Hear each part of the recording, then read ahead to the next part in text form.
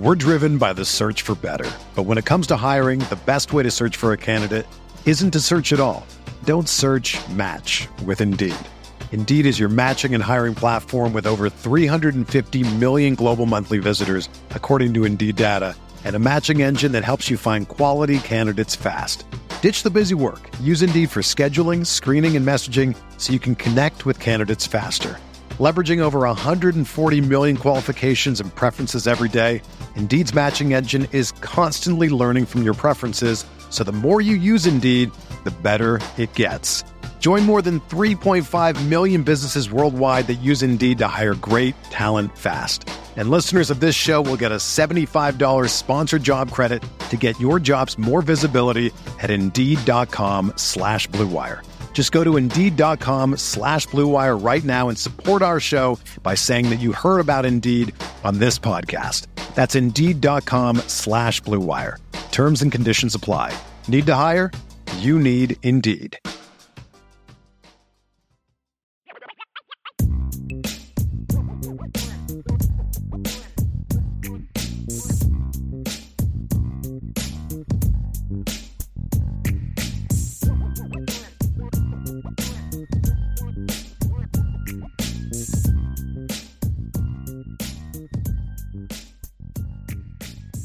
And we are back, everybody. Welcome back to Notre Dame's Defensive Day conversation. We're going to talk some defense today, Ryan. This is obviously the Irish Breakdown Podcast. That is Ryan Roberts. I am Brian Driscoll. And I'm talking some football today. There's a lot of recruiting stuff always going on. And, man, I keep saying this. I'm ready to talk some football.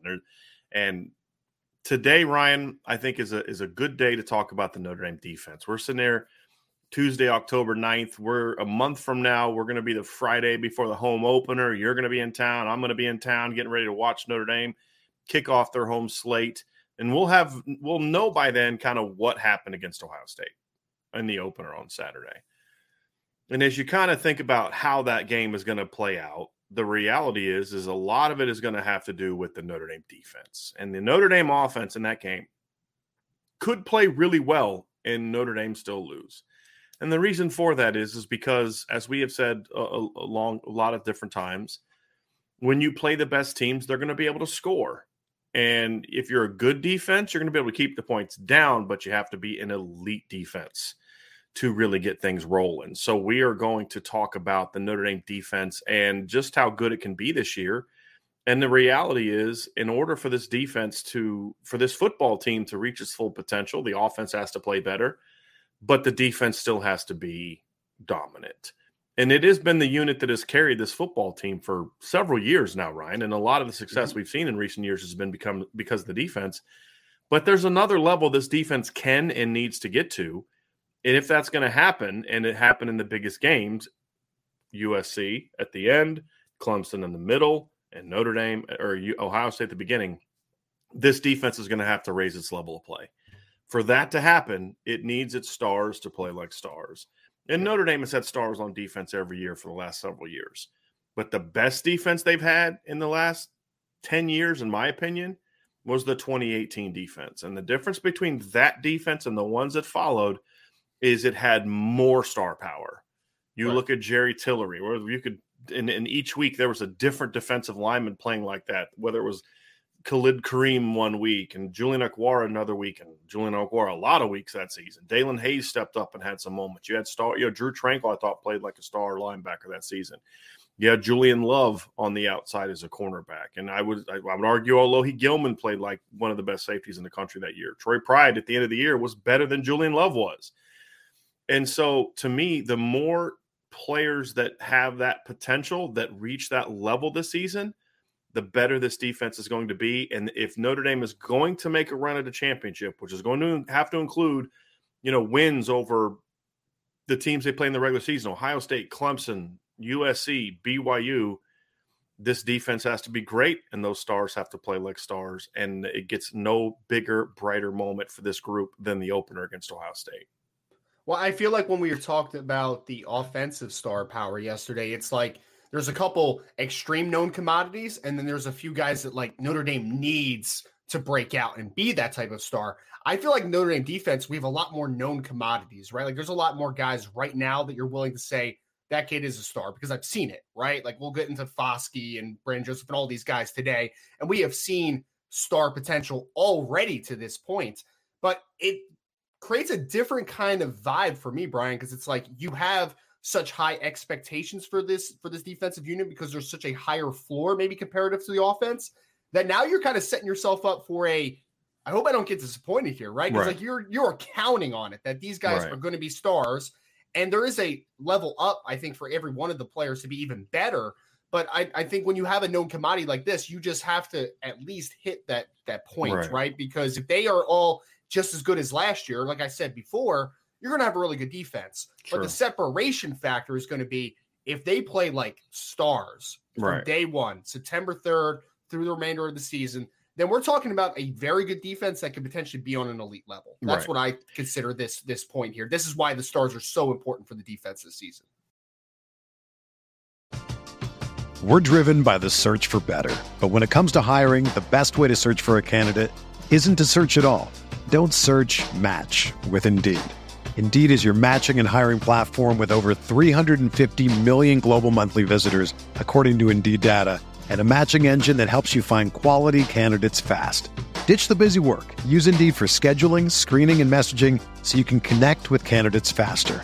Leveraging over 140 million qualifications and preferences every day, Indeed's matching engine is constantly learning from your preferences, so the more you use Indeed, the better it gets. Join more than 3.5 million businesses worldwide that use Indeed to hire great talent fast. And listeners of this show will get a $75 sponsored job credit to get your jobs more visibility at Indeed.com/Blue Wire. Just go to Indeed.com/Blue Wire right now and support our show by saying that you heard about Indeed on this podcast. That's Indeed.com/Blue Wire. Terms and conditions apply. Need to hire? You need Indeed. Another day is here, and you're ready for it. What to wear? Check. Breakfast, lunch, and dinner? Check. Planning for what's next and how to save for it? That's where Bank of America can help. For your financial to-dos, Bank of America has experts ready to help get you closer to your goals. Get started at one of our local financial centers or 24/7 in our mobile banking app. Find a location near you at bankofamerica.com/talktous. What would you like the power to do? Mobile banking requires downloading the app and is only available for select devices. Message and data rates may apply. Bank of America NA, member FDIC. And I don't think the defense has been on that level for the most part. I think at times in 2018 it was. I think especially by towards the end of the season, I think they played Clemson about as well as anybody could play Clemson when they were healthy. The depth wasn't there, which is an issue that we've talked about before. But if you're going to beat Ohio State in the opener, if you're going to have a chance in the fourth quarter to win that game, your defense is going to have to play like an elite defense. If you're going to beat Alabama in the postseason to stop Bryce Young, your defense is going to have to play at an elite level. And that's true when you look at a lot of the big-time matchups. And while Notre Dame's defense has certainly had them in competition, the only game where the defense really was able to shut down another elite team is when they played Georgia, and those Georgia offenses were never that good. They handled their business and did what they needed to do, and in both games, the defense gave the team a chance to win in the fourth quarter, and the offense couldn't get the job done. But there's another level this unit has to get to. And there's a lot of different things that need to happen. And we've talked about a lot of them. Breakout players need to emerge. You need Riley Mills to step up. Somebody's got to step up opposite Cam Hart and all those type of things. But at the end of the day, if your best players don't play their best in the biggest games, you're just not going to have a chance to win. And it's like we said yesterday. When we talk about, start of the season to finish, it doesn't mean that Isaiah Foskey has to go out and get 3 sacks every single game. They don't need him to have a monster game to beat Marshall, to beat Cal, to beat Syracuse. You don't want him to play bad, but that's just it's not practical to think that a guy's going to go out there and get 2 sacks in every game that he plays in. It's about being consistently good and then really raising your level of play when it matters most. I think that's what the great players do. And I think it has to start up front. And the way that we're going to discuss this is obviously Isaiah Foskey is part of this conversation, but you and I have had a lot of conversations about Jayson Ademilola. And I'm gonna talk about Foskey, let you talk about Ademilola, because I've talked about Jayson a ton over the years, and I know you're pretty fired up about him today. But at the end of that, just kind of big picture, Ryan, just from a unit as a whole, the reason we throw both of them in there is because Isaiah is the proven star. Jason is the ascending one in our view. They need both of them to really be this way because you're going to need that inside-out presence this season to where, yeah, you can't just take Isaiah Foskey out of the game. And somebody else has to step up. And to me, Jason is the player that has the experience, the talent, the athleticism, the mindset to be that guy. And he showed flashes of it last year. This year, he has to continue that in the big games, but even bring more consistency. But this duo has to be dominant because all the other positions, Riley Mills and all their lives are made easier if this duo steps up and plays at an elite level this season, especially in the big games. And so it has to start with Isaiah Foskey and Jayson Ademilola. I think it's said perfectly because the key thing that you said there that I could not agree with more is that we expect Riley Mills to also be a breakout player this year, but budding star potentially in the future. But if Riley Mills does not hit his ceiling this year, he still has more eligibility, right? Like this isn't like the end all last chance type of situation. For Jayson Ademilola, who we saw incredible flashes of last year, this is his final year. And the experience factor is the biggest thing for me because everyone and their mother offensively is going to say, number 7, nope, not gonna stop us. We'll run away from them. We're gonna keep tight ends in the chip. We're gonna keep slide protection to his side. We are gonna make sure that Isaiah Foskey is not the game wrecker. How do you stop that from being the game plan? Have another player to step up and be the guy, right? And I think that can be Jayson Ademilola because Brian, we saw it 2 years ago, even when he was just a part-time player with Alabama, right? Like he dominated that football game, and I think that you kind of got a little of a sample size of just how dominant he can be. And then last year, you put on a given game and you'll get 3 to 4 flashes a game of I think of the USC game again, where he's just long arm in the right tackle and finishing a sack on the first play of the game. Right. Like those moments happened a lot last year, but it wasn't on like a snap to snap, drive to drive basis. If it is, I would contend that Jayson Ademilola could be the most, he's already the most underrated defensive tackle in college football, in my opinion. But I think that he could be a riser in the national perspective because nobody gives him the recognition right now. Right. It's all Isaiah Foskey, even though there were flashes last year where Jayson Ademilola was one of the better defensive tackles in college football. Right. That's what the best of him is. And if they're able to get that, if he's able to create that type of production and to get that type of attention, then that's only going to make Isaiah Foskey even better because he's going to have one-on-one opportunities in that situation. Now, keep in mind that Jason had about 80 more pass rushes than Isaiah did last year because they weren't dropping him into coverage. But Isaiah Foskey did not lead the defense in pressures last season, according to Pro Football Focus. Jason did. He had 43. He had 13 hits on the quarterback. Isaiah had 15. That's really good production from an interior guy. And is there a level that he needs to get to? Yeah. Well, consider this. The year that Jerry Tillery was an All-American, he had 49 pressures that season on 413 pass rushes, and he had 15 hits on the quarterback. 413 pass rushes, 49 pressures. Jayson Ademilola last year had 43 pass pressures on 369 pass rushes and 13 hits on the quarterback. Yep. And Jerry Tillery was an All-American that season and turned himself into a first-round draft pick. So, when you look at the production has been there. And I think that is something that when I look at it, he has a chance to be a really special player. And he's got some areas of his game that I think have to continue to get better. But here's another part of it. I would argue that he was a better all-around player last season than Jerry Tillery was in 2018. And again, I just showed the pass rush numbers, which were very, very similar. Jerry Tillery in 2018 during his All-American season had 20 run stops, according to Pro Football Focus. Jason last year had 29. Yeah. And so, and he did that on 223 defensive plays against the run. Jerry had 251. So Jason had fewer pass rushes attempts, fewer run play attempts, and was significantly more productive in the run game. And on a per snap basis, right there with Jerry Tillery on a pass rush standpoint.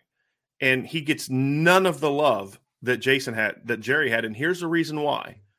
What was the one game we can all point to when you look at Jerry Tillery in 2018? Stanford. It was 2 top 10 teams. Now Stanford ended up not being that good, but at the time when pollsters and voters and fans and media people are watching that game, it was number 6 versus number 7.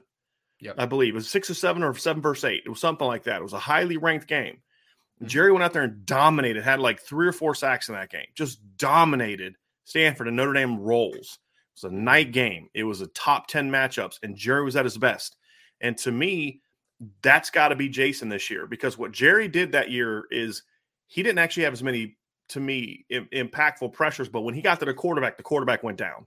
Finished. Yeah. And Jason was more, I would argue, a little bit more disruptive last year than Jerry was, but Jason's got to finish better this year.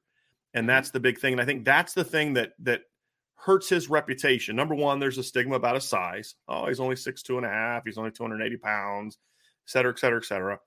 Yeah. But he's got to finish better because the numbers don't flash at you. It was like 7 tackles for loss last year, 3.5 sacks. Those don't, to me, do justice just how disruptive he was last year. But that's because he's got to finish better. And if he can finish better, then the numbers will be there and people will start to give him the respect that his game is due, because he's a really disruptive player. And if him and Foskey are – and here's the other thing about last year. It didn't seem like there was a lot of times where they were both dominant in the same game. That's fair. And, they were both good usually. I can't think of a game last year that Jason wasn't at least good.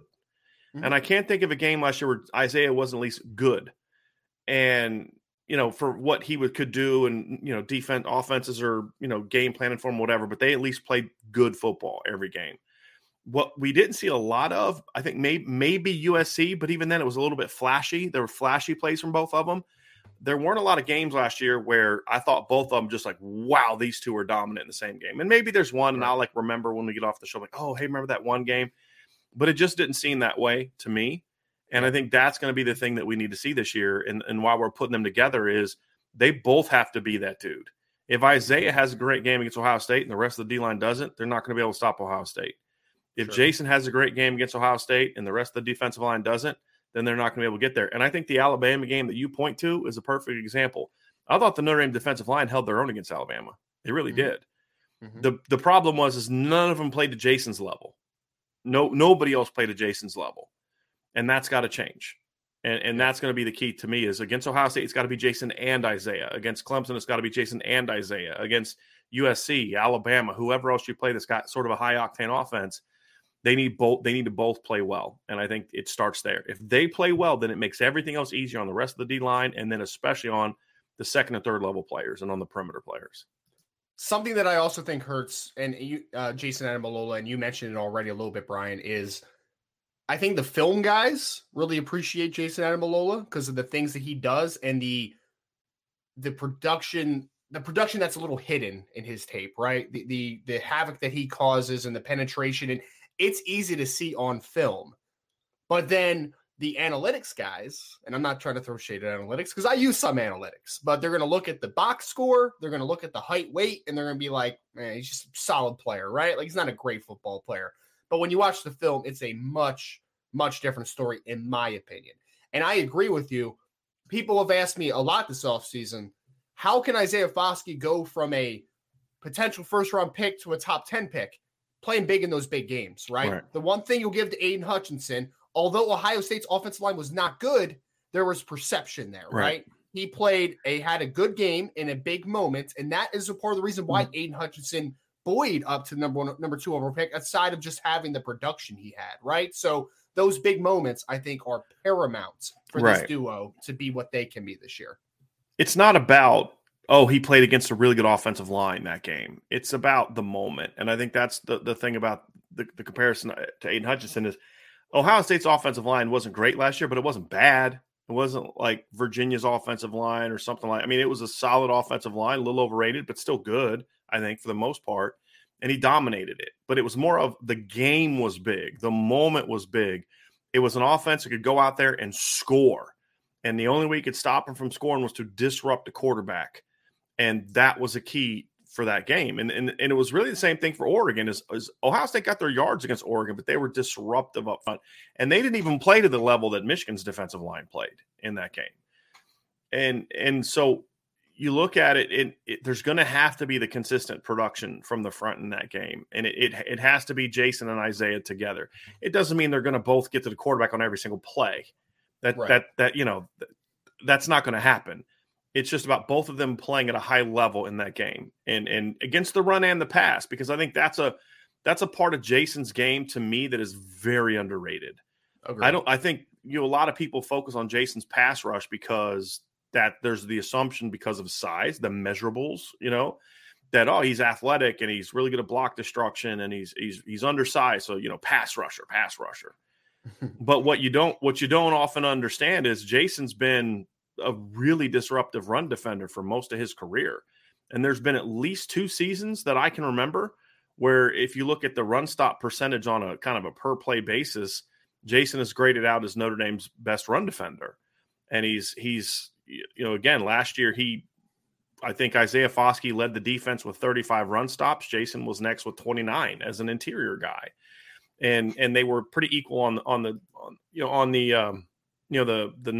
snap standpoint on both. So Isaiah at times was great against the run. Mm-hmm. And other times his technique would lag. Again, first year in the starting lineup. I think that's another thing is for as maybe inconsistent, maybe at times as he was with his technique or angles or leverage or whatever in the run game, he was still really productive against it, effective against the run. Sure. Now that he's in year 2, I think that's the part of his game that maybe doesn't get the sexy, discussion because he's an edge player. It's going to be about the sacks. He's got a chance to break the sack record and all that. But if he's going to really be dominant, the first thing he can do against Ohio State is make sure there's no way TreVeyon Henderson's running on this side of the field. Mm-hmm. And that goes into being a great player, because if you have a great game against Ohio State in the past, you're going to have 2 sacks, right? Well, they're going to throw the ball 40 plus times. That's fine. But what are you doing those other plays when you're not getting a sack? Are you getting a pass rush? Are you making the quarterback uncomfortable? What about, are you forcing them to pass the ball more by stopping the run, setting the edge, making them right-handed or, just kind of opposite-handed? Hey, you can't run at me. So because the reason that's important is because they're going to put numbers at Isaiah to protect against the pass. If they can, but then they're going to use that to run at him. That's another way to stop a great pass rusher, is to run at him. They're going to run at him. He needs to make him pay for that. Right. And those are ways where early in the game, him and Jason being on the same side of the field, if they can shut down that run defense, that run game in Ohio State and make them have to kind of go opposite, well, then Al Golden's going to have answers for that too. Mm-hmm. And so those are the things that it won't get as much attention because it's not the sexy aspect of the game like sacks and pass rushes, but it's going to be every bit as important, if not a little bit more so, against teams like Ohio State and Alabama, Clemson, than even the pass rush, because that's something you can do every single snap. And, so again, this duo has to be really good against that if they're going to come out this year and really play like stars and carry this defense to the next level. I think the most exciting part about Isaiah Foskey, in my opinion, is that he's nowhere near a finished product, right? Mm-hmm. Like from a technical perspective. Based on what we saw last year, right? Yeah. Based upon last year, he wins right now with being super long and explosive. But there's not a ton of moves in the arsenal. His technique is not perfect from a snap-to-snap basis. This is still a pretty raw football player, at least from last season, which tells me, buddy, you just had 10 or 11 sacks as a raw football player just off of talent. Yeah, 2 moves. Imagine when it clicks. In the long arm. That's right, it. Seriously. That's all he had. He gets a cross chop in his arsenal. He gets an inside counter. And then, how do you stop Isaiah Foskey at that point? You can't. Even when you're double teaming him sometimes, it's just going to be like, I still can't stop him. He's just going to be able to slip through because he's so long and he's so explosive. So that's why I have such a high expectation of Isaiah Foskey. It's because people, I think, are just assuming last year is the version of Isaiah Foskey. In my mind, I think he's going to be much better. I think that he has a chance to be one of the best defensive ends that have come through Notre Dame in some time. I think he has that type of upside to him. If he hasn't already kind of pushed his way into that conversation just based on his raw traits. So I'm excited about that one, Brian. And I'll also say for Jason, I think that Jason has a great opportunity to go from underappreciated to appreciated very quickly. And that starts with Ohio State. And a big thing for me, we've talked about this a little bit before, I think if Notre Dame, in order to get pressure, especially in that first game, and I know we'll go more in depth of Ohio State leading up to the game, but especially in that game where I think if you have to bring 5 or sometimes even 6 to get pressure on CJ Stroud, I think that is not a good thing. No. That is very telling that your dudes, exactly, your dudes are not getting home, right? For them to be super successful in that game, if they need to get home with 4, like they need to, and for them to get home with 4 consistently, you need those 2 to be the guys. Right. And to your point to begin with, though, I think Ohio State is going to try to run the football on you because they have TreVeyon Henderson, and I think they understood that they did not run the ball to as good as they probably could have last year, at least the emphasis upon it.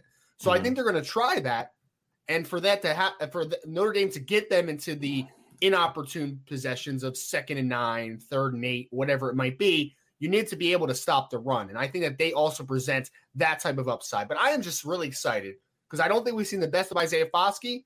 And I don't think we've seen the finishing of potential that Jason Ademilola has. If both those guys put it together, this could threaten to be in one of the top defensive lines of college football. I mean, it's going to be hard to beat like a Clemson, for instance, but why can't Notre Dame finish with the 2nd or 3rd best defensive line in college football next year? I don't see any reason that that's not possible.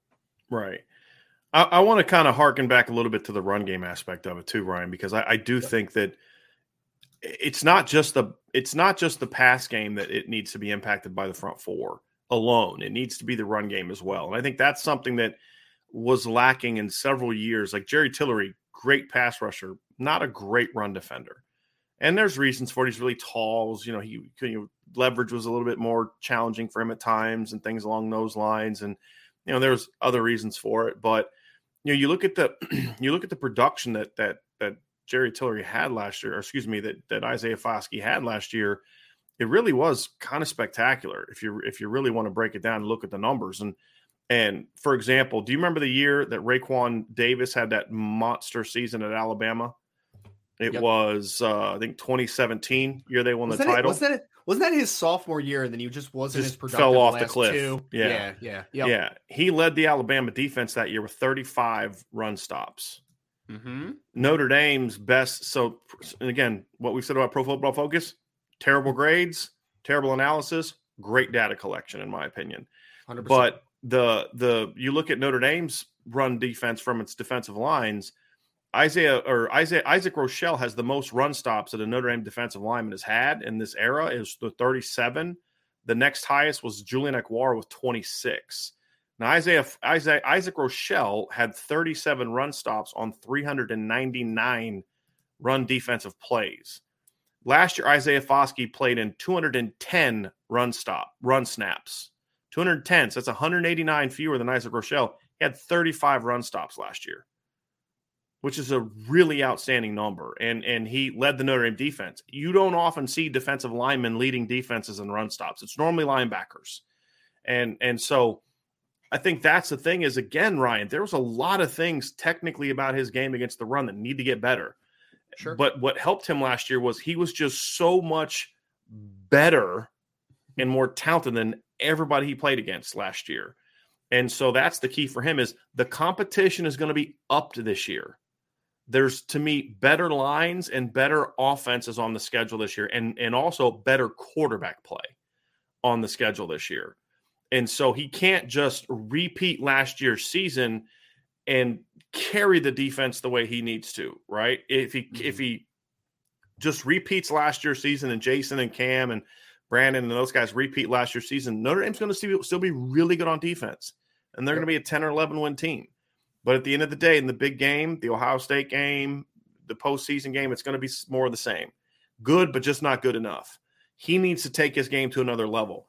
And I would like to see his production up a little bit more from a tackles for loss standpoint. I'm actually okay if his sacks don't get any higher. I mean, look, he gets 10 sacks this year. I'm a happy guy. Sure. I would just like last year he was like, 11 sacks, and I think it was like 12 and a half tackles for loss or 12 tackles for loss. And he was really good at setting the edge and making plays at the line and things along those lines. But I want to see him be even more disruptive in the backfield, or to the point where maybe you are so like, God, we just can't block this guy, that you then force teams to run right at Riley Mills. I mean, that's a win for Notre Dame if you're forcing people to run at Riley Mills. Number one, there's going to be more guys on that side of the field. It's not going to just be Riley Mills. But number two is, force teams to run at your 293-pound defensive end. Yes. It's a good strategy if you're Notre Dame, right? And so, those are the things where if he can be that kind of player, because I think teams definitely game planned against Isaiah last year as we went into the season, and people quickly found out that, you got to block that guy. Mm-hmm. I don't remember noticing a lot of teams focusing their run game away from Isaiah Foskey. I think they ended up paying for that a little bit, because I think he's pretty good against the run. And when Notre Dame's run defense was really good in late October, November, and the only success teams could really have on him was quarterback scrambles. Like North Carolina had one of the most misleading 200-some rush yards I've seen, because it had like one long run on an outside run, and then the rest was quarterback scrambles. Mm-hmm. Other than that, North Carolina couldn't really do anything in the run game against Notre Dame. And we saw a similar thing against Oklahoma State, is that stats were padded by some scrambles. That's got to improve. But if you can force teams to just kind of game plan away from you, no matter what they're doing, it's so advantageous for the defense. And that's an area where his production can kind of get upped and improved this season. And that's something that you really want to see from him. And the same thing is true for Jayson Ademilola, right? And a lot of times those two are going to be on the same side of the field. And that's what makes it even more important. If they're playing so well on the front side of runs that the other teams are like, all right, we got to run away from 7 and 57, that also plays into your result too, Brian, because both those guys can work in pursuit, man. Like, they are really good athletes, like explosive in a line, right? So it's one of those things where the best of Isaiah Foskey, in my opinion, whether it's on the front side or the back side of runs, he can make plays because he's got that quite of athleticism. And Jayson Ademilola is the same. There is a perception, I think, that Jayson Ademilola is not a good run defender, to your point earlier. But I think that the 280 or whatever his listed is, I saw him at like 276 in the spring or whatever it was. Like, it's so misleading, man, because find me many defensive tackles in college football that have heavier hands than Jayson Ademilola. Like, he shocks dudes at the point of attack. So, yes, get them to run away from you, and then use your athleticism to work in support in a pursuit perspective, and then your tackle for loss numbers. To your point, that's going to only improve if you're working in pursuit a ton. And let's say a Riley Mills is holding the point on the other side of the line of scrimmage. So this is going to be an interesting conversation to just start with, especially in the run game perspective, because I agree, the best way to stop a premier pass rusher is to run at him, right? To kind of slow him down in the tracks a little bit. But eventually, if you're able to really dominate the run game, then that is just going to open up so many possibilities. Working in pursuits, just kind of to control the line of scrimmage in your favor. I think the upside is tremendous with those guys. And that's only giving credit, obviously, to how great those players are. It's also early on going to unlock guys like Riley Mills and Howard Cross and Jacob Lacey, because there's going to be a lot of advantageous situations for those guys. But the key for this defense line to be best possible is that you're good across the board. So now you also can't set your sights just fully on number 7. That's where the peak of this defensive line can be, when guys across the board are taking pressure off one of each other. Right.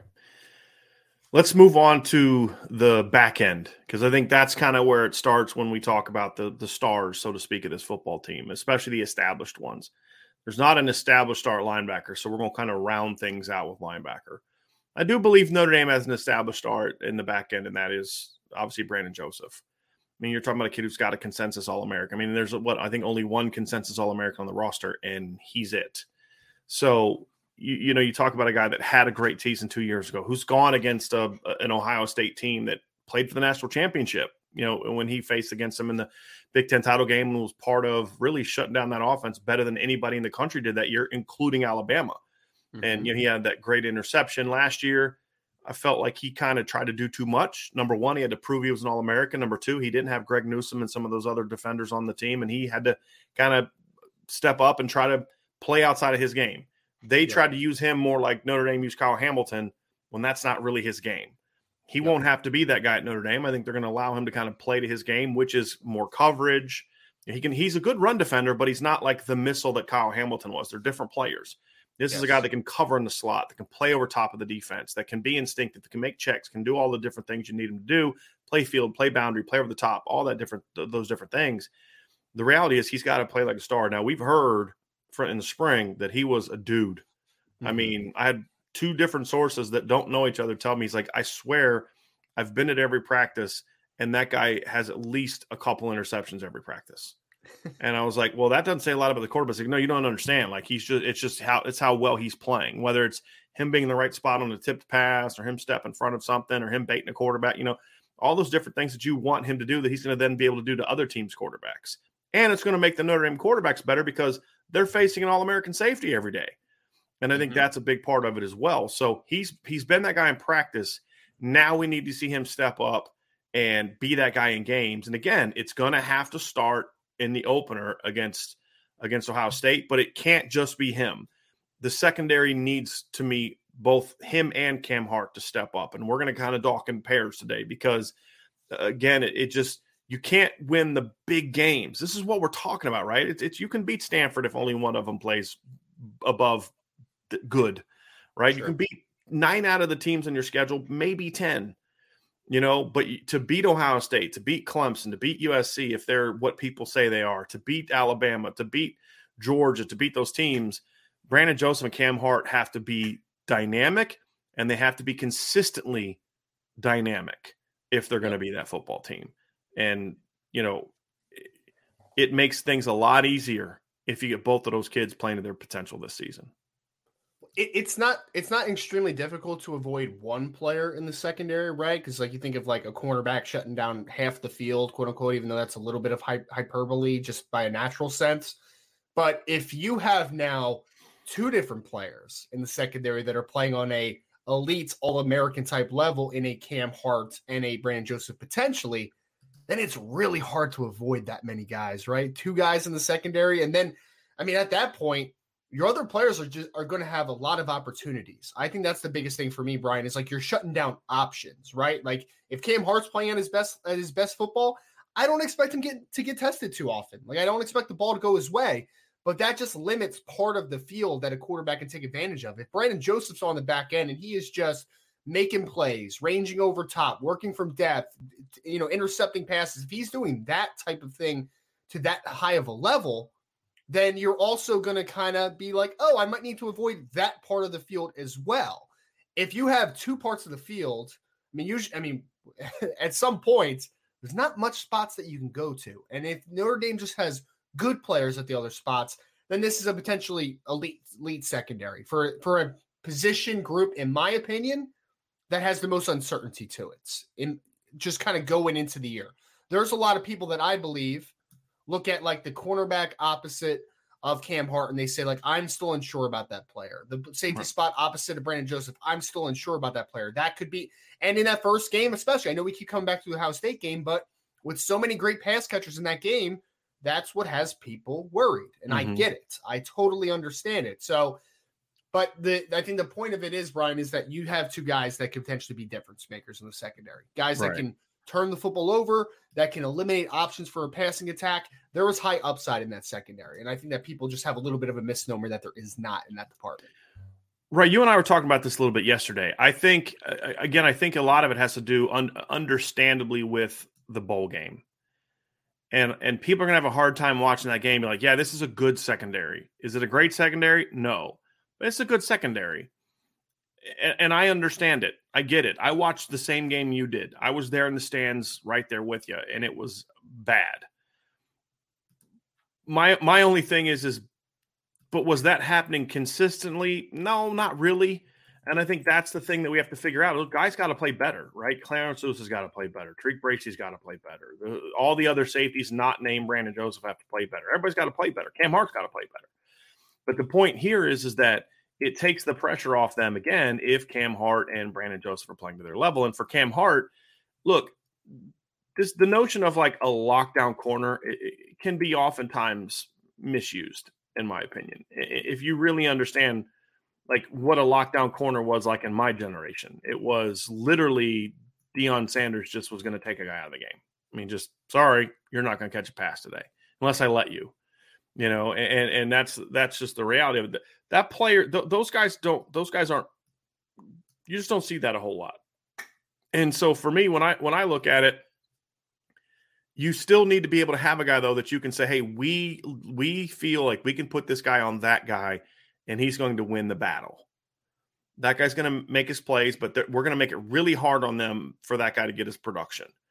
And that's what Cam Hart needs to be. And he wasn't last year, in my opinion. I don't know if there was the trust in him necessarily to say, hey, we're going to put you on so-and-so and say, hey, man, we're trusting you to go win this battle. And I think that's where his game's got to grow. And I think Cam, again, first year in the starting lineup, didn't play a lot of football at corner. I think it took him some time to kind of get that level. I mean, we saw him, he was kind of okay against Purdue, had some really good plays against Purdue and some really not great plays against Purdue, didn't play the ball great. I think the Wisconsin game was kind of the one he really broke out because he did make those plays, and we saw a more aggressive Cam Hart the rest of the season, but also we saw Cam Hart that would be prone to lapses in consistency or focus. You know, and just being able to answer that bell every single snap. Those are the things that you see from him. You say, okay, in year 2, now that you have that experience, this is where we expect you to take your game. And that's kind of why I'm excited about Cam Hart this year, because from everything I've been told, you know, from all my different sources going back to beginning of the offseason, is the work is getting put in. I mean, he is motivated and hungry for a host of reasons this year.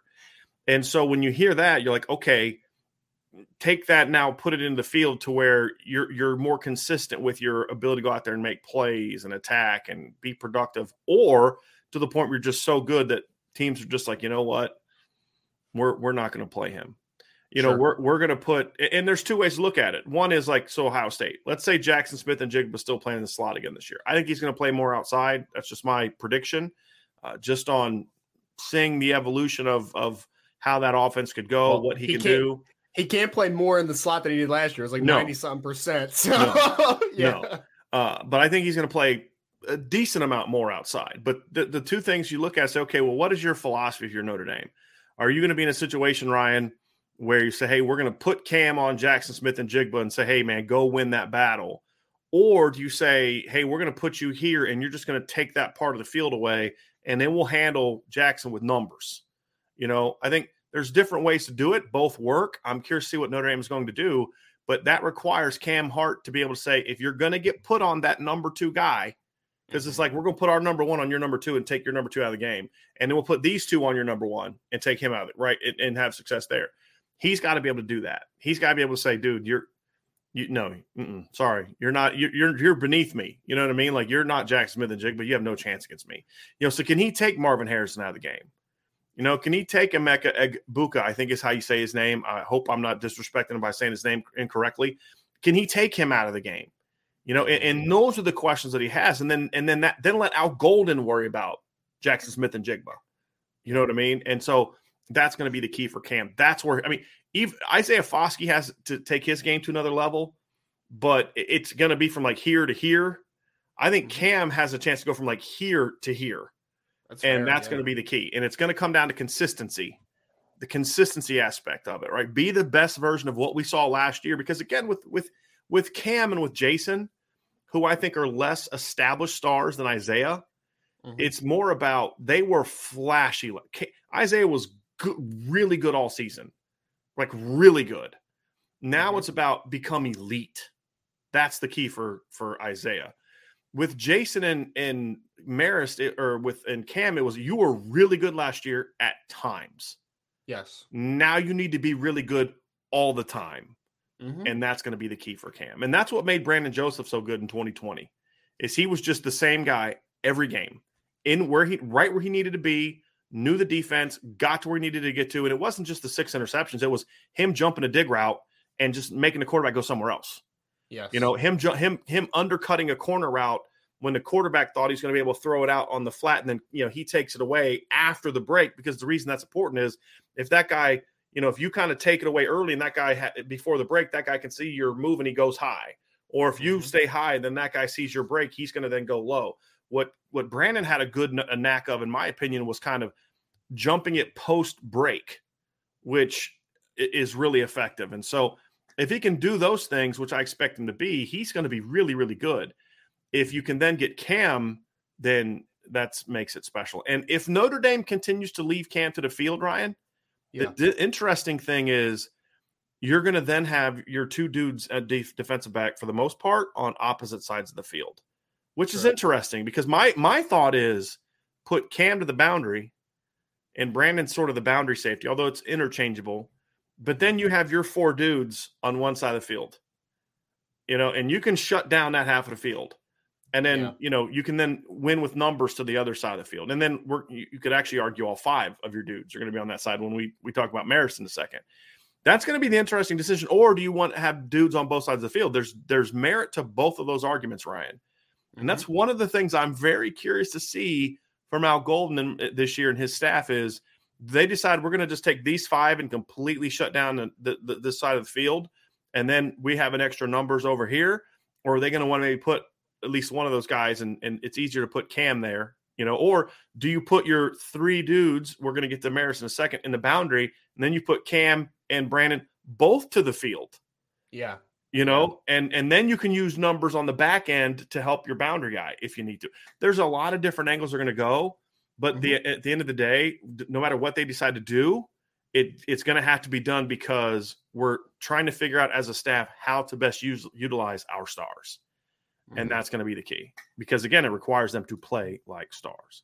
And the interesting part of that conversation for me, Brian, is like I'm usually let's spread out the wealth a little bit, right? Like I don't want to put everybody on the same side of the field because then you're putting the other half in some bad situations usually, right? But I think it really does depend on just what the progress that guys like Riley Mills make, right? What the other safety position looks like, what the other cornerback spot. If those players are playing good football, then I am not against trying to just make a strength even stronger, right? Like I am fully on board with that ideology. For me, just kind of backtracking to Cam Hart for a second, right? I agree with something that you said that it's like Isaiah Foskey has a chance to go from a really good football player to a great football player, right? Like there's still a steady jump, but it is a significant jump. Cam Hart can go from a good football player to an elite football player. Like that's the type of jump. He has more progress to be made because like Isaiah, similarly, 1-year starter at a position that's still foreign to him. Isaiah obviously has been playing it a couple years longer than Cam has because, Isaiah started playing defensive end as soon as he got to Notre Dame. Cam made that transition a little later, into the sophomore year or whatever. But I think for me, Cam Hart last year, I felt like when he trusts what he saw, and I think about that Wisconsin game, being able to like jump that inside breaking routes, when he trusted what he saw, he's really good, man, because he's long and he's super athletic and he moves incredibly well in short spaces for a guy as long as he is. But the thing that I'm looking for him, not even as much from a technical upside, because technique can always get better for sure. But for me, it's just him. I want him to be comfortable. If he starts feeling more and more comfortable and just trust his instincts, because I do think there's some natural instincts there. I really do. There's some times where I'm just like, he sees it. He sees it. That's the only reason he was successful last year, Ryan. It's because 100%. He has he's athletic and he has a natural feel for the game. It wasn't because he was this seasoned, grizzled vet who's been playing corner his whole life. I mean, he played corner in high school, but he would just line up and press man and just be like, I'm bigger and faster than you. I'm going to beat you up. Yeah. That's it. That was it. Exactly. Right. Yep. Yeah. I mean, and obviously I'm sure the wide receiver background has kind of helped that instinctive nature of just trying to see like how things are going to develop in front of you and what's coming at you. And, you cut down your split, what's coming at you, you open up your split a little bit. Like there's a bunch of nuance to that conversation. But for me, if Cam Hart starts trusting himself, his abilities even more, then that's when we're talking about him being a great football player because everything is there and there's more than enough natural instinct. It's just at times last year, I felt like he didn't trust what he was looking at all the time. If he does, then he has the potential to be that number one corner, right? Like he has the opportunity to completely take it, maybe not completely take a guy out, but limit the impact of a star wide receiver. That's what he has. So I feel like I have a pretty good baseline of Brandon Joseph. Like I think Brandon Joseph is going to be very good, but I wouldn't say that his ceiling is amazingly high. Like I think he's going to be a really good college football player, obviously, because he has been already, in my opinion. But Cam Hart, I think the best of Cam Hart could even be better than what Brandon Joseph is, right? So I'm just looking at him and I'm just saying he is the real key for me because if Cam Hart plays to his upside, then you have the opportunity to take a guy out of the football game. You talk about Jackson Smith and Jigba, Marvin Harrison, Emeka, Julian Fleming, all those guys, fantastic. But if you were able to eliminate one of those players' productions and make it just 2 to 3 guys instead of 3 to 4 guys, that is a big, big opportunity in that football game specifically. So I'm most excited out of everyone that we're talking about today. I think I'm most excited to see the progress of Cam Hart because I think that he has potentially the biggest boost in his outcome this year. When you need mealtime inspiration, it's worth shopping Kroger, where you'll find over 30,000 mouth-watering choices that excite your inner foodie. And no matter what tasty choice you make, you'll enjoy our everyday low prices, plus extra ways to save, like digital coupons worth over $600 each week. You can also save up to $1 off per gallon at the pump with fuel points. More savings and more inspiring flavors make shopping Kroger worth it every time. Kroger, fresh for everyone. Fuel restrictions apply. This is the story of the one. As head of maintenance at a concert hall, he knows the show must always go on. That's why he works behind the scenes, ensuring every light is working, the HVAC is humming, and his facility shines. With Grainger's supplies and solutions for every challenge he faces, plus 24/7 customer support, his venue never misses a beat. Call quickgrainger.com or just stop by. Grainger, for the ones who get it done. I'm going to ask you a question. I'm going to make a statement that I believe to be true, and you tell me if you agree or disagree with it. I believe that if they both reach their full potential this year, Cam Hart's the best defensive back on the team. For two reasons. I think he's more athletic, and that's saying a lot because I think Brandon Joseph is good at. He was actually more athletic in the spring than I thought he was going to be. He's a good athlete, but it's more about Cam is. I don't think Notre Dame fans understand just how smooth and fast Cam Hart is. And if you want evidence, go watch him. Just this is Kyle Hamilton. This was Cam Hart against Florida State, and that's how it ended. I mean, it was like he smoked him. And we've heard consistently that Cam Hart's a legitimate 4.4 guy. When in the testings that Notre Dame does. It's also that I just think he's just a more dynamic all around player when he's on. So I think if he can reach his full potential, he's their best defensive back. And if there's a scenario in which Brandon Joseph is not your best defensive back, you're going to have a really good secondary. There's no question about it. So agree or disagree on that sentiment, Ryan? No, I agree 100%. I mean, I love Brandon Joseph. Like, as minute they got him, I'm like, oh, boy. I was in Phoenix, just so I was in Phoenix after the bowl game. And I'm down there with my dad and my nephew, and we're driving around. I can't remember where we're going. I think we're going to go-karts or something. And Ryan was like, this is right when Brandon Joseph announced he was in the portal. And Ryan says, I would love it if Notre Dame went after this guy. Yep. This guy's really good. And I was like, I'll have to, check him out. And I mean, so like the minute he jumped in the portal, Ryan was like, Notre Dame's got to go after this guy. So yes, Ryan, you have definitely been on him before. We knew that Notre Dame, because my response was like, yeah, he's an undergrad. Is he an undergrad or is he a graduate? We weren't really sure because if he's an undergrad, It's not happening, but it's like it's Northwestern, dude. How good could he be? Because I hadn't watched him a ton. So that was kind of my response to it. But yeah, Ryan's been riding the Brandon Joseph train from like the minute he jumped in the portal. No question. Last preseason, I had him in a first round mock draft, like to just kind of speak to how good I think he is. Like I really thought that he had a chance to go late first or early second round last year. Of course, he had a bit of an uneven season, right? Like he has to get back to playing within himself. And you mentioned that, right? Like not trying to do too much. Cause I think when he's kind of a Jetsy Bates-ish type of player. Mm-hmm. If you've seen him play for Cincinnati, like just let him play from depth, man. And just let his instincts take over. Mm-hmm. He's going to be in the right spot more often than not. He's going to make plays. Is he the most dynamic athlete of all time? I would say no. I think he's a smooth, good athlete. That's fine. But to your point, Cam Hart has he's going to have, and I know he already does kind of, NFL scouts are going to be drooling over him because he's legitimately 6'2 plus with 32 plus inch arms and is going to run potentially in the 4.4s. Like that is a height, weight, speed dynamo at the cornerback position. So I agree 100%. The best of Cam Hart, I think, can be a better player than Brandon Joseph. Maybe not a more impactful player, because there is a difference there, right? There is a difference because it's easier to avoid a cornerback than it is a safety sometimes. You can kind of scheme safeties up a little bit more where like you can play robber coverages, you can play different types of, deep safety alignments. You can do different things to kind of get safeties involved sometimes, or at least roll them down close to the line of scrimmage, get them involved in the run game if you wanted to.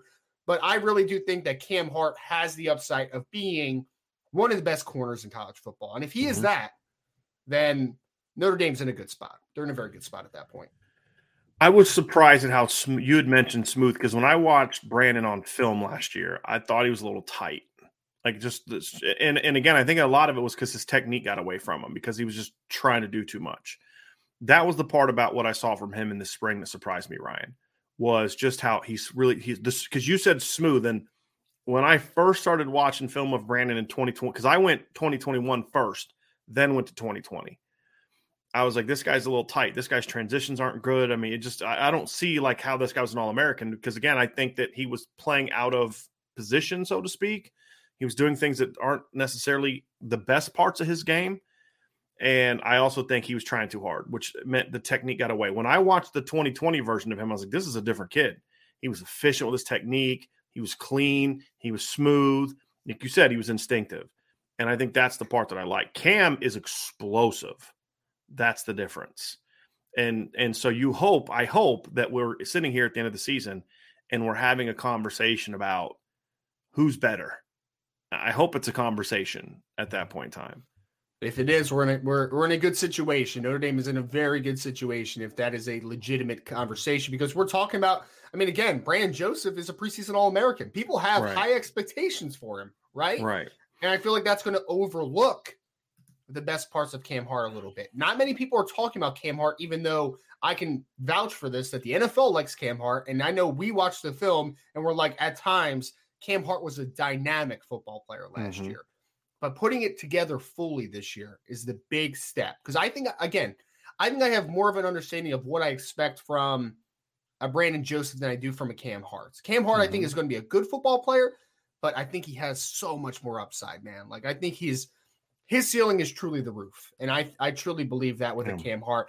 If you told me this time, and I know there's a difference between the best college football players and an NFL draft prospect, but this time, April, if you told me that Cam Hart was one of the top 2 or 3 corners off the board in the NFL draft, I would not doubt it, because he has that type of upside, in my opinion. So I'm looking forward to seeing just how good he can be this year. Let's bring it together before we move on to our final one. The final key is in the big games. They both combinations we talked about have to be on their game. And people want to know, why do you think Notre Dame actually has a chance to beat Ohio State at Ohio State? I was like, if I'm doing a prediction today, would I predict Ohio State to win? No. I mean, Notre Dame to win? No, probably not. I got to dive into some more film and hear how things are going for both teams in the spring. Are there any injuries? That's why I haven't made a prediction yet.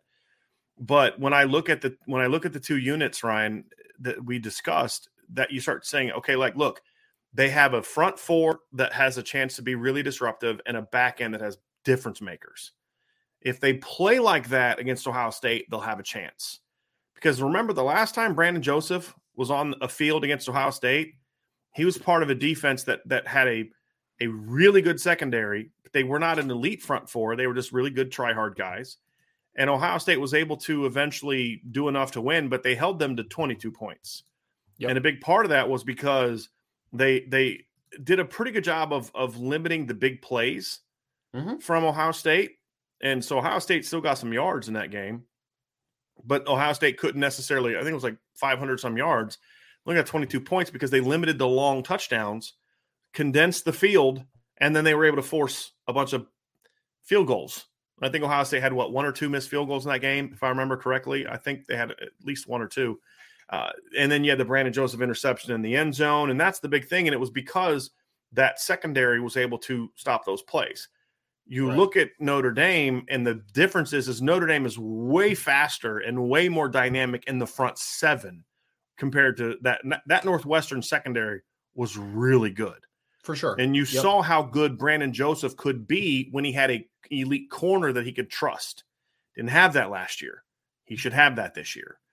And so if the secondary can play somewhat to the level that Northwestern's did 2 years ago, which is certainly possible, in my opinion. They're more talented than across the board. Yeah. 100%. Because Northwestern was great because they had two great players, Brandon Joseph and Greg Newsome. Greg Newsome was what? A tall, long, instinctive corner that could run. Well, remind you of anyone, Ryan? And that then elevated the rest of the secondary, who was not filled with NFL players. And so, but the difference is the front's better. So if Notre Dame is going to have a chance against Ohio State, the back end and the front end have to both play great. That's going to be the key. And if they can get to that point against Ohio State, against Clemson, against USC, against Bama, against Georgia, that's how Notre Dame wins those games. That's how they keep the points down enough to let the offense go handle its business. So it can't just be the secondary plays great and the D-line doesn't get pressure, because eventually they're going to pick you apart. It can't be that the front four plays great and the secondary's blowing coverage assignments, missing tackles, doing those type of things. They have to both play well. But the thing that gives me confidence that Notre Dame should be in this game and have a chance to win is Notre Dame is not hoping to out-scheme Ohio State. They have dudes that can match up against their dudes. 100%. That's the difference. Final piece of the puzzle, Ryan. Yep. When you look at this secondary, it's got the stars, right? Established star in Brandon Joseph, a guy that showed a lot of star potential last year in Cam Hart. Got to be more consistent.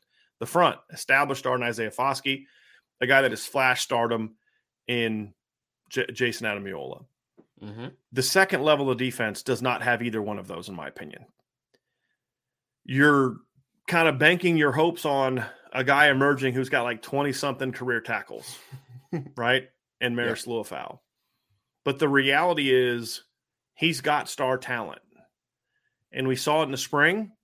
We saw it in very limited flashes in 2020. What was funny about his 2020 season is there were snaps, Ryan, where you and I would both watch it. Not we weren't doing it, but like you know the snaps I'm talking about, where you're like, wow, he had no clue where he was going on that play. But man, he looked good doing it. You know what I mean? Like he just has an explosiveness, a range that you're just like, wow, he did the wrong thing there. He was supposed to run fit to be gap, and instead he ran out here. But boy, he looked explosive getting out there. You just know the talent's there. You can just see it. It screams at you on film, like dynamic. Yes. Well, last year was supposed to be that year and he got hurt. Now it's his chance to shine. And Maris is that final piece of this puzzle in these big games because his ability is so unique. He is the perfect linebacker for the Ohio States, for the USCs, the North Carolinas, the Alabamas, these teams that want to throw the football. Because he can cover in man because he's athletic. He's a really good zone defender when he's doing what he's supposed to do because he's super fast and he's long. Flexible too. Yes. And third is he can blitz. And it makes him the perfect will linebacker for those type of teams. But will he be that on Saturdays? Big unknown. And I know we talked about it in the breakouts, but if Marist can be that star, this defense becomes a whole lot better. And for two reasons. Number one is it's asking a lot to ask all five of those dudes to be stars against anyone. Right. It just doesn't happen. I mean, I could point to championship games where, the LSU, what was the receiver against LSU against Clemson didn't play well? There was one receiver for LSU that I thought really had a rough game in that title game. And I can't remember who it was, but it didn't matter because everybody else did, right? Everybody else played well. Somebody's going to have a rough game. Yeah. But if the more of those guys you have, then if Jason Ademilola is having a rough game, you can use Marist as a weapon to run stunt to maybe get Jason going. If teams are doing a lot to take Isaiah out of the game pass rush wise, guess what? You say, fine, we'll bring Marist and he can get after. Because one of the intel things we had last summer was, dude, our most dynamic pass rusher in fall camp was not Isaiah Foskey. It was Marist, until he got hurt. So if he can be that player, then he's got a chance to be a really dynamic second-level guy, and it's that fifth potential star. And what that does is it widens your margin for error. Sure. And last year, if Isaiah or Kyle had an off game, it really hurt the defense. The more of these guys step up and play that way, the better chance you have to still be good, no matter if one of your guys is not necessarily having that game. And I think that's what makes Marist very important, on top of the fact that he can just provide another playmaker to the second level of defense. Yeah, and I saw someone in the chat say something about like undermining JD Bertrand for having 100+ tackles, and someone said like Jack Kaiser's a really solid football player. I think that kind of exemplifies that, right? Like they're good football players. We're talking about guys that we think have difference-making potential, right? Like that's the difference here for Marist Liufau, is he is a unknown commodity. But I will say this, Brian, the game that got me pumped up about Marist Liufau, and we've talked about this several times, is the Alabama game. Like I talked about with Jason Ademilola, because yes, were there mistakes in that game from Marist? For sure. But the one thing that I came away from that football game was Marist was not out-athleted in that game. He was a good as athlete as anybody on Alabama as far as in the front seven in that game. Like he could match the athleticism of a Najee Harris in that game. He could. So you're looking at that and you're like, if he has a increase in eye discipline and just reading his keys properly on top of the athleticism, the length and the flexibility and all that length that he has as a football player, then we're talking about a big time player, right? It's not about, you know, we're not trying to find the good football players on the defense, because there's a lot of good football players on this defense. There's a lot of guys that we can name that we would say are good to very good football players outside of the players we're talking about today. But Marist Liufau is the type of player that like force fumble, scoop and score, pick six, right? Like that's the type of guy he has. Big sack play, you know, incredible closing speed. The difference-making potential is why we included Marist Liufau into this. Now, 20-something career tackles, right? He's an unknown commodity. But for 2 straight springs now, we have continued to hear the same things. This guy could be the breakout star. It unfortunately got delayed a year with the injury last spring, but I have big expectations for Marist Liufau. And if he is what I think he is and what I believe you think he is, and I think a lot of people think he is, then you now have a difference maker on all 3 levels, which is why this is so important. You know you have a couple dudes in the secondary potentially. You know you got a couple dudes up front. Nobody on the second level of this defense is for sure a difference maker right now. If Marist can be that guy, then that just accentuates the strengths of a Jack Kaiser, a JD Bertrand, because then you could departmentalize and just ask them to do what you do best. Marist will be able to do so many different things well that you can do what you do and you do it at a high level. And I think that's what's going to make this the best. Because I personally think if Marist Liufau is the best version of what we think he is, that allows the other linebackers around you to kind of departmentalize their skills. And that's the best part of it, in my opinion. Ryan, you know, for me, it's kind of like what kind of frustrates me sometimes is when you say something about one player and people read into that must mean you have a negative feeling about another player. Not everybody's a star. Not everybody's a dynamic difference maker. That's true for everyone, including Alabama. You know, I like to kind of go back and point out the 2009 Alabama season. And they had stars on that defense. Rolando McClain was a star. Mark Barron was a star. Kareem Jackson was a star, in my opinion. I don't think, in my opinion, that Javier Arenas was a star. He's a good player. Marcel Darius was a star that year. A little blast in the pass. But you know what that defense also had? It had Eric Anders. It had Corey Reamer. It had Brandon Diedrich, Lorenzo Washington. Terrence Cody was a star on that team too. Wasn't Sunseri a safety on that team too? He was a solid football player, man. He was a good football player. Right. And you know, like Diedrich, I think it was like a 7th round pick. I don't think Lorenzo Washington got drafted. Eric Anders didn't get drafted. He was a 2-star, by the way. Corey Reimers didn't get drafted. I think half the starting defense on that Alabama team didn't get drafted, but they were really good, solid football players that did their job. And then the stars played like stars. That's the key. So saying this doesn't mean we think Jack Kaiser sucks. We don't. We've literally talked and said the opposite in recent shows, right? Same thing with JD Bertrand. We've said we think JD Bertrand is one of the more sort of disrespected players because there's assumption that he can't play, but he's not a star. And that's okay. Not everybody is. But the point is, when you have guys like Marist or Jason or Isaiah or Cam or Brandon Joseph, and they play like stars, then it makes JD and Jack and Riley and Howard Cross and Clarence Lewis and Tariq Bracy and Houston Griffith and DJ Brown and Xavier Watts, Ramon Henderson, Every other kid that we could go down the long list and name, it makes them better players. It helps their production improve, and it makes the defense as a whole improve. Everybody's got their different roles. And the key for the problem for Notre Dame in too many different years is, they didn't have the depth of those players. I think that's what made the 2018 starting lineup so good and front four so good, is because you had good football players across the board.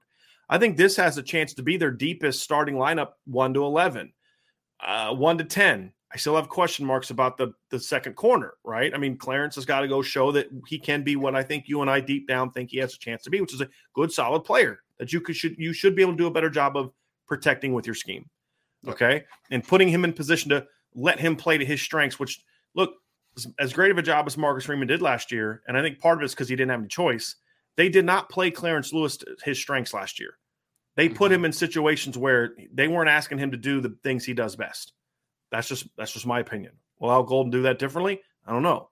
Because it wasn't necessarily because they didn't know. They had no choice in order to do the other things, because there were too many holes in last year's defense because of a whole lot of different factors.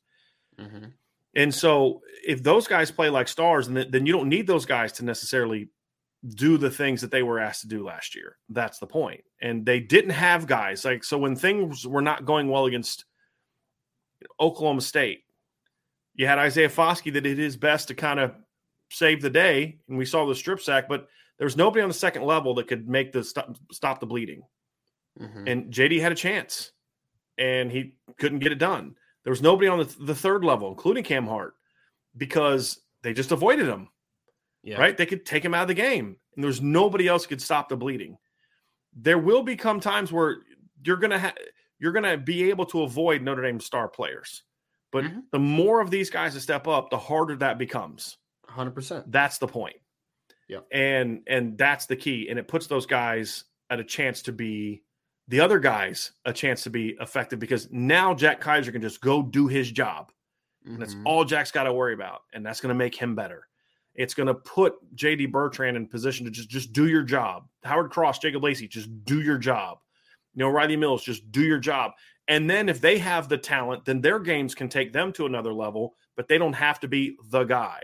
Hey, DJ Brown, man, just do your job. Houston, Ramon, do your job. And that's the key. But if you just have 11 guys who are just solid players doing their job, you're going to be a pretty good defense, except when you play the best teams. That's fair. Then you're going to get exposed. And that's going to be the key. And that's why the stars got to play like stars at the end of the day. 100%. Right? So it's not 5 stars and 6 bums. That's not what we're saying. Right? If you have players that are playing like stars to that number, then you're just eliminating options for an offense, right? And that is the biggest thing that you can do against some offensive coordinators like to have options, right? Like they like to have the quote unquote the playbook fully open, right? Like they want to be able to just kind of pick and say like that's going to work, this is going to work, this is going to work. If you now have players that are taking certain things out of your playbook entirely, then you're limiting an offense. And against teams like Ohio State, maybe USC, maybe Clemson, we'll see what happens. I don't know what to expect with them offensively, but the point of the matter is to play against the really good teams that have those types of offenses, eliminating possibilities for them is the biggest thing, and that's what this defense has the chance to do, in my opinion. I think that they have that type of upside. They have to do it. But the talent is there, is the point of this podcast. That's going to do it for this portion of the podcast. We're going to have a mailbag next, so stay around. Don't go anywhere. We're going to go right to the mailbag. As soon as we remind you to hit that like button, hit that subscribe button, hit the notification bell, share this podcast, and make sure that tonight, 6 p.m. Eastern time, the IB Nation Sports Talk Show will be back. They'll have more fall camp discussion. There was no practice availability today, so there will be no practice from today to discuss. But they will continue talking about things. It will be Sean and Vince again. Want to congratulate my guy Vince. He normally watches this show when he's not on. Vince was able to share some big personal news yesterday. He was named one of the dean of students at Penn High School, which is the preeminent public school in this area. It's a great school. It's the school district that his kids also go to. So super, super happy for Vince. And it's something he's wanted to be at Penn for a while. And it was hard for him to leave Riley, but super happy for him. And I know how excited he was. I know when he called me the day he got it, and I just couldn't be more happy for him. So I want to say congratulations to Vince. Congratulations to him and his family, and we're happy for him. It's gonna It's going to change some things for our podcast this season, but it actually is going to end up fitting in really well. But Vince is still going to be a part of what we're doing. It's just going to be his deal is going to be more. He's not going to be on the afternoon shows anymore, which we've kind of already told you we were kind of going to go away from anyway. But Vince is not going anywhere. If that's what people ask us, does this mean Vince isn't going to be with Irish Breakdown? No, Vince has always been a teacher. That hasn't changed. He's just going to be teaching at a better school, in a better situation for his family. Because, when he's driving to school, his kids are going to be going to the same school. So it's good for him. But Vince will still be on with us in the fall. Him and Sean are kind of talking about what they're going to be doing on their night shows. He'll still be a part of our Saturday. He's going to be doing the College Game Day on Saturdays from 10 to noon with Sean, which we'll be guest hosts on from time to time, have our little guest spots. He'll still be doing the post-game show. And, of course, he and I will still be doing the Sunday night upon further review. So you're definitely going to get a lot more variety this year on the show than you did last year. It's not just going to be me and Vince all the time. So we're going to definitely have a lot more variety, which I'm super, super excited about. So very, very happy for our guy, Vince. Everybody right now, go tweet at Vince and call him the Dean. Say congrats to the Dean. Everybody blow his mentions up right now, please. Yeah, there you go. So that's going to do it for this portion of the show, everybody.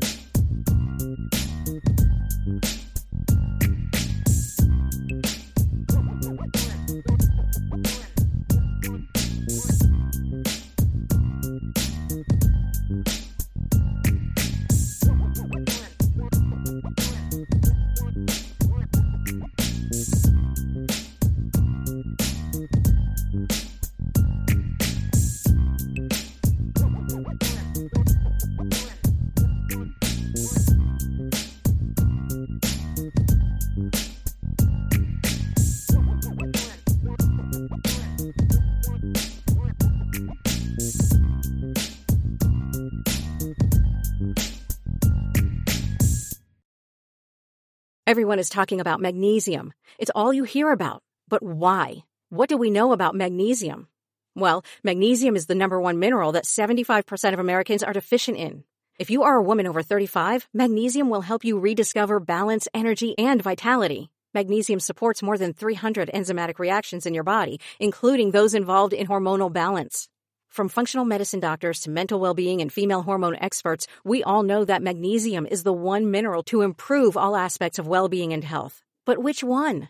Magnesium Breakthrough from Bioptimizers, the trusted choice recommended by leading experts with 7 best-absorbed forms of magnesium to ensure your body receives the support it needs for overall well-being. Go to bioptimizers.com/balance today and use code BALANCE10 for 10% off. Support your journey to wellness at bioptimizers.com/balance. Magnesium Breakthrough from Bioptimizers, your foundation to optimal health and vitality.